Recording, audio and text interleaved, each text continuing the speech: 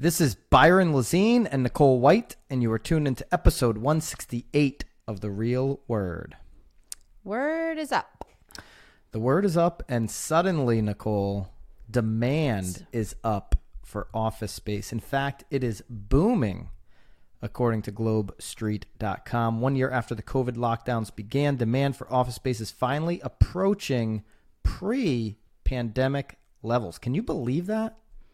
I'm quite shocked. Well, again, in the article, though, it does talk about some cities that aren't, but it's amazing to me that we're bouncing back this quickly, to be quite honest. Again, especially because in the Northeast here, like we're still not fully vaccinated. We're still having to wear masks. Well, I know some states aren't. I don't think there's any states that are fully vaccinated. Well, no, but there's lots of states that they're not requiring people to wear masks anymore. Oh, there's yeah. a few states. Yeah. But I do know in the state of Connecticut, though, offices can be back. I believe we're back at 100% here in offices. I don't know who's actually participating in that, though. Allowed capacity in a lot of states, and you're referencing obviously Connecticut inclusive of that, are allowing 100% capacity back in the offices. That being said, there's an NBC News article out today. Office buildings are opening back up. Not all employees, though, want to return. So there's a lot of people that don't want to go back into the office, despite the fact that these offices are now all of a sudden in high demand. Going back to the office booming article, there's this National VTS Office Demand Index, which is VOTI. There's like an acronym inside of an acronym, VTS, and then it is Office Demand Index makes up VOTI, V-O-D-I. Anyways, this tracks tenant hours, both in person and virtual, of office properties across the nation. Posted significant, and they posted significant gains in January and February. It is now 38% lower than just before the pandemic. By comparison, it was 85% below pre-pandemic levels last May. So they've gotten a lot of that loss back. References, which really shouldn't be a huge surprise, though. I mean, we were in the thick of it this time last year. You talk about May 2020. I mean, that was the bottom of everything. New York demand for office space jumped 120% in 2021 and is down 40% from pre-pandemic levels. But 120% jump here basically in the last few months. New York City offices, people going slowly back to the office. Is that a shocker in the biggest city, the best city in our great nation, Nicole? I don't think it's any surprise. I think, again, as soon as everyone, well, we talk about it all the time. I mean, we've talked about it every, I feel like, episode that we have discussed about the pandemic. People need to be around people. They want to be around people. I think everyone's just ready to get the heck out of their house too. So I'm not surprised. Again, as long as numbers continue to decrease, which I don't really know what New York is doing or not doing, but I'm not surprised by it in the slightest. This NBC News article, though, and listen, Nicole, you've heard so many people say life is going to be changed forever. We are not going. I mean, I don't know if you've heard it, but I've heard it on plenty of podcasts and all over the place. Life is going to be changed forever. There's going to be, what's the buzzword? A new normal going on here. So, do you think though that there's going to be a new normal, or eventually we're just all going to go back to offices? Which one do you think? Which one are you leaning into more? Well, I don't know that there's necessarily going to be like, oh my gosh, Byron, it's a hard question. I feel like it is a hard question. If you had to pick one, do we go back to the way things were? Do we go closer to that direction, or do we go closer to some new normal? And what does the new normal look like? No, I mean, I do think that we're going to be going back to the way that it was. I think that there will be some things that will be a new normal. I think that people are obviously learning how to work from home. I think some people have probably prospered working from home. I think that companies are obviously saving some overhead that way. But I do think eventually all those are probably, I don't know that there's going to be a new normal. I do hope that there's going to be a few things that do change. Like, I love the fact that my kids are not getting snow days. So I like that there is the ability for them to continue to learn from home on those days instead of just sitting and bothering me for snacks all day. But I do think that the way, I do think that the way that people work will probably go back. I think people enjoy travel as much as people complain about traveling for work. I do think that people are excited about probably, getting back into that groove. I do think that I have to say, even you and I, right? So like right now we're remote, we're not together, but I feel like I prefer to be next to you doing this than via like a Zoom call. So I do think eventually it will go back to normal. Yes. Yeah, the podcast definitely, I think, are always better when people are in person. Meetings are better in person. Meetings, I mean, everything really is better in person. I mean, it's always more enjoyable. Again, people love the interaction. What about you? What do you think? You think there's going to be a new normal? Some things, yes.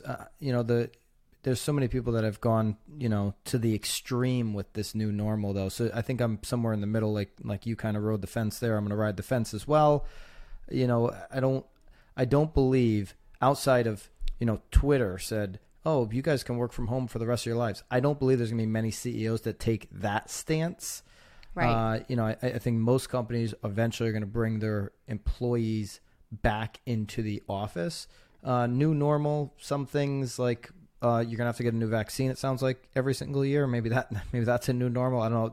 This NBC News article says vaccines won't even take away all the anxiety. So everybody being vaccinated isn't even going to take away the anxiety. Well, that's clearly going to take time. I mean, that is always going to take time. I mean, I feel like hugging people again is going to take time. Yeah. I mean, all that I can speak to though, too, like we have a cruise line that actually rents below us. They did not give up their space. They're in there. There are individuals that have come back to work. Are people multiple people like they were before? No, but they certainly didn't get rid of their space during their close down. And they literally, I mean, if you were to walk by their office, like they even went as far as like shutting off their power, like their refrigerators were like left opened. So again, but they're clearly anticipating on getting their people to come back because they didn't relinquish their spot. Employers are going to have to accept the fact that there's going to be some anxiety. 48% of employees said they wanted to work a hybrid schedule, some in person and some remotely. 41% said they were even willing to take a small pay cut to make that happen. People do not want to leave their home office that they've been setting up for the last 12 months. I guarantee you a majority of that, though, is probably because of, jeepers, what's the word? When you have to drive your car in and out. Transportation? Well, yeah, but like commuting. I bet you, they're saving themselves probably, sometimes 3-4 hours in a day by not having to commute. I bet you that's probably more of the reason, to be quite honest. There are a lot of nuance moments, spur of the moment coaching that happens when you're in an office, right? A couple people are going to lunch and then maybe they're walking to lunch together, or they're walking into work or out of work. And, somebody just has a spur of the moment question that doesn't happen in between Zoom meetings, because when you close your Zoom meeting, you're by yourself. You're by yourself and your cat is walking into your home office growling at you because it wants another can of food, right? Like that's what's happening, as opposed to those little just personal touch moments that happen when you're inside of an office environment. Our real estate team in Connecticut, we are going to expand our office space. That's something that is going to happen for us because we're expanding our business, and the divisions that we're creating, they're just not, you can't do these from home as effectively as you can in the office. And we don't want these divisions, we're not making the investment for these divisions to be 70% of what they could be, and we're just going to let people work at home. No, it's going to come down to people that are comfortable coming into the office and working in a normal 40-hour work week schedule in the office, not from home, where we can't train as effectively, where we can't coach people up as effectively, and we can't make the progress as quick as we're going to need to with the investment that we're making into those divisions. There's deals that are happening, though, in this office. I mean, you learn so much about what's coming onto the market, what deals may be falling apart that you can then be a part of. I mean, there is, as much as there's probably maybe some additional chatter beyond that sometimes, which isn't always effective. But I mean, there is a lot of good information that is certainly happening within the walls of an office that you certainly don't get sitting by yourself in a room. If there's a study in 10 years about pay scale of people working from home and in the office, I bet any amount that those that go back to the office are just going to be paid more. Not because employers are going to punish the people working from home, like I'm not going to pay you as much as the people coming from the office. It's because the skill set of the people in the office that are working with others, that are collaborating and learning at a faster speed because they're in that office, are just going to be better at their jobs. Right. They're just going to be better. And more productive. They're going to be way more productive, and they're going to deserve a higher pay. Right. Yep. Yeah, I don't think this is a racket at all that office space is coming back. And you know what? I think it's going to continue. So if you're a commercial broker that deals in office space, you can take a big sigh of relief here. I think you're going to have a good couple years as hopefully. Listen, the job report that just came out was fantastic. A lot of people are getting hired right now. And if that continues, there's going to be a continued need for office space. The only thing they don't talk about though here is pricing. Though I'm curious to see how pricing is sort of playing a role in all of this too. Yeah, and certainly I think in some cities there's probably going to be a discount. Listen, office space, premier office space is extremely expensive. It is not cheap. So 5 or 10%, of a COVID discount, maybe 15 or 20% in some areas of a COVID discount as people are coming back to the office might make sense in some areas. But it's not going to kill anybody that owns these office buildings. The ones that are like vacant right now and haven't been getting paid, they're hurting. But if you've got premier office space in a great location, I think even these New York City, landlords are going to be quite fine over the next couple of years that own office space. I believe that. Speaking of New York City, Nicole, racket number 2, the New York Post is suggesting that the New York City exodus will end in April. And that's according to a real estate analyst, that prediction. Local real estate analyst predicts that New York City's long-running exodus, which precedes the COVID-19 outbreak last year, will end in April. I mean, just now, like ending now, right? Right now, today. It's over. Yep. It's all over. The exodus is over. Fewer people are leaving the city and more are returning, reports Nancy Pack's data services following a study conducted with Eastdil Secured. Eastdil. I don't know. Anyways, those two trend lines will finally cross paths this month when the number of households moving into New York City should exceed the number leaving for the first time since at least January 2019. So what they're talking about, like in 2019, there was 85,000 people that left the city, then came into the city.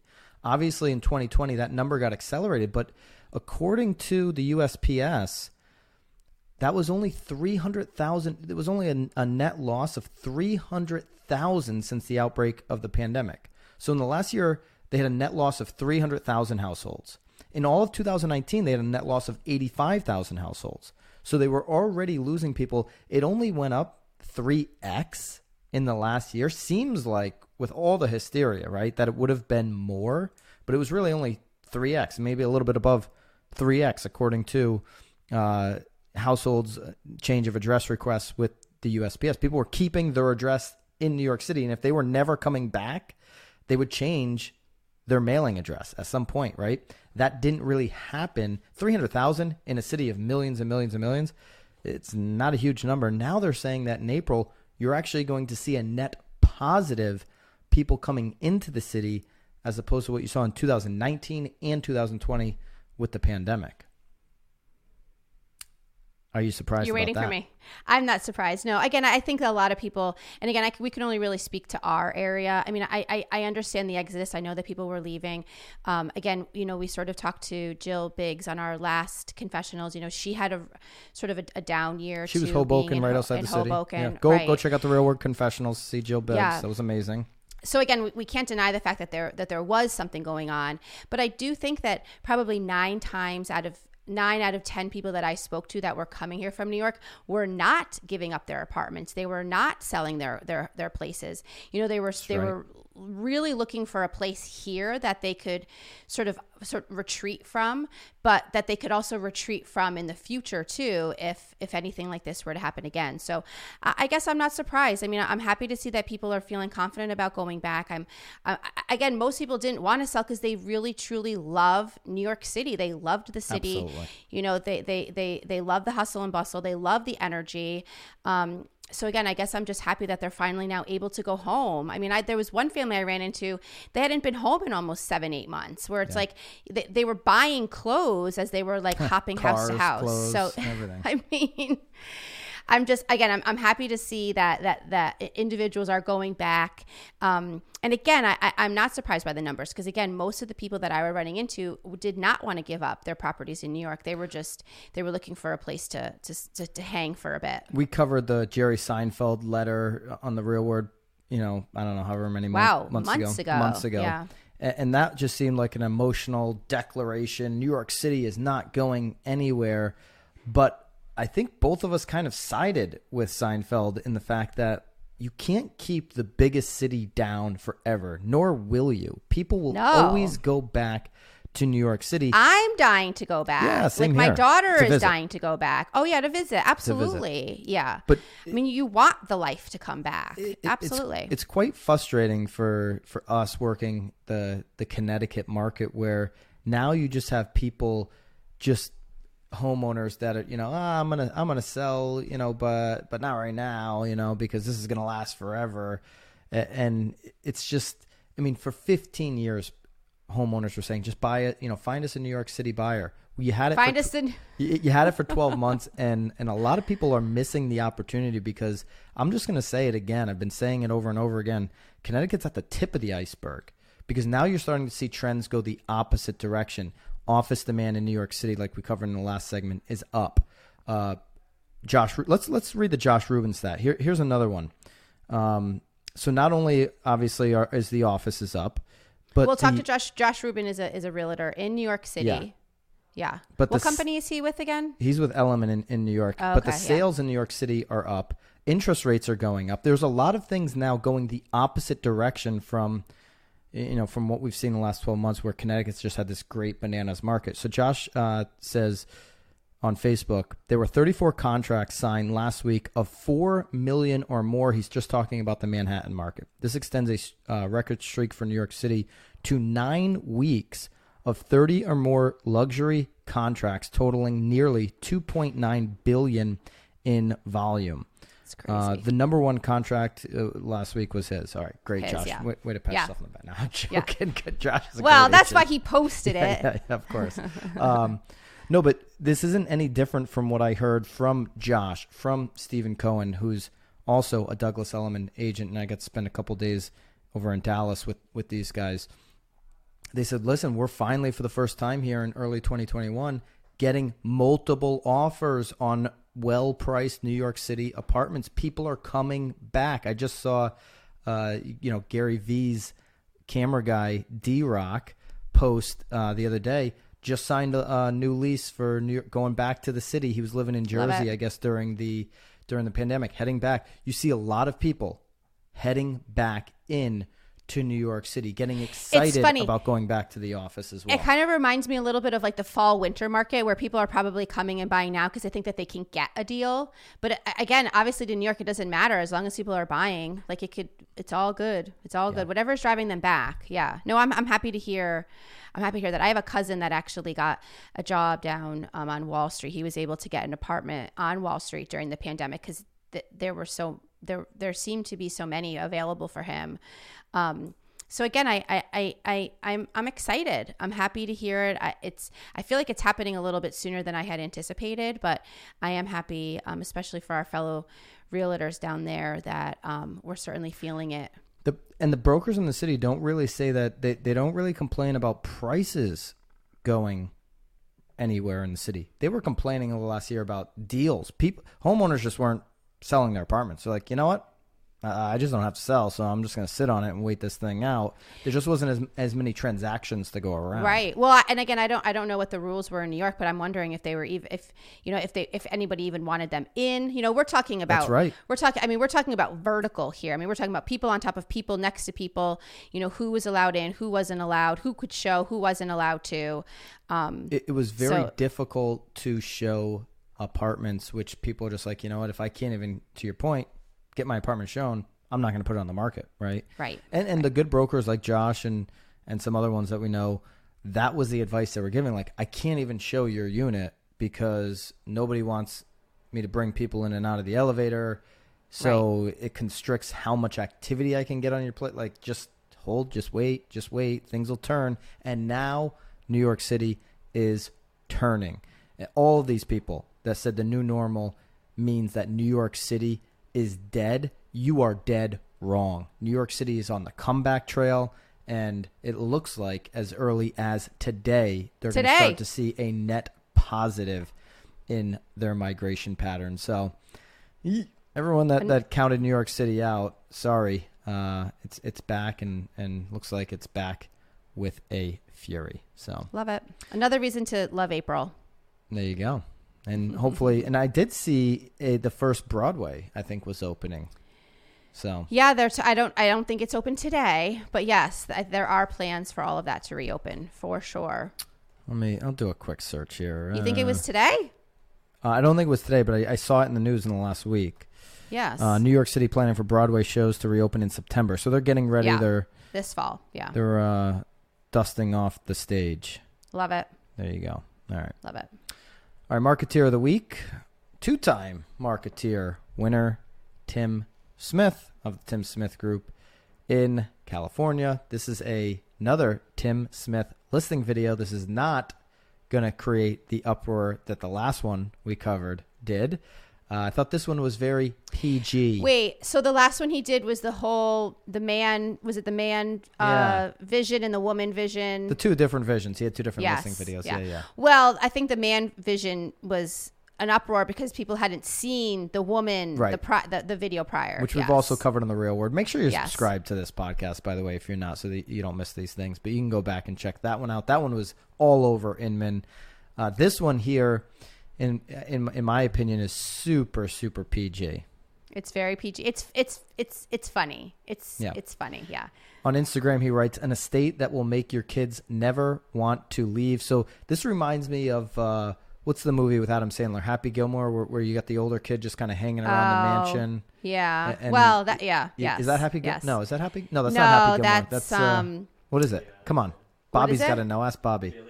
Billy Madison. Billy Madison. Yeah, it was a name. It was close.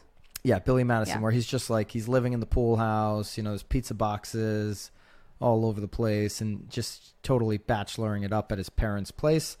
This is kind of what this listing video kind of emulates that to me. There's two boys, older boys, that are just like hitting golf balls off the back, doing cannonballs in the pool, watching movies, just being ridiculous. And that's the reason for the parents wanting to sell this like ridiculous 12,000 square foot home. It's beautiful. It's an amazing property. It is. I'll give you he wants me to sign in. Of course he does. He wants me to log in to unlock all the details. What the heck, Tim? I don't blame you. Well, it is fun though on Instagram. People do actually ask him. So what do your clients think when you propose these video ideas? It's 12,500 square feet, 34 Pelican Crest Drive in Newport Coast, California. Now, Nicole, obviously these were actors. Maybe the people playing the parents were the actual sellers or actors. I don't know. They did a great job if they were the actual sellers. Do you?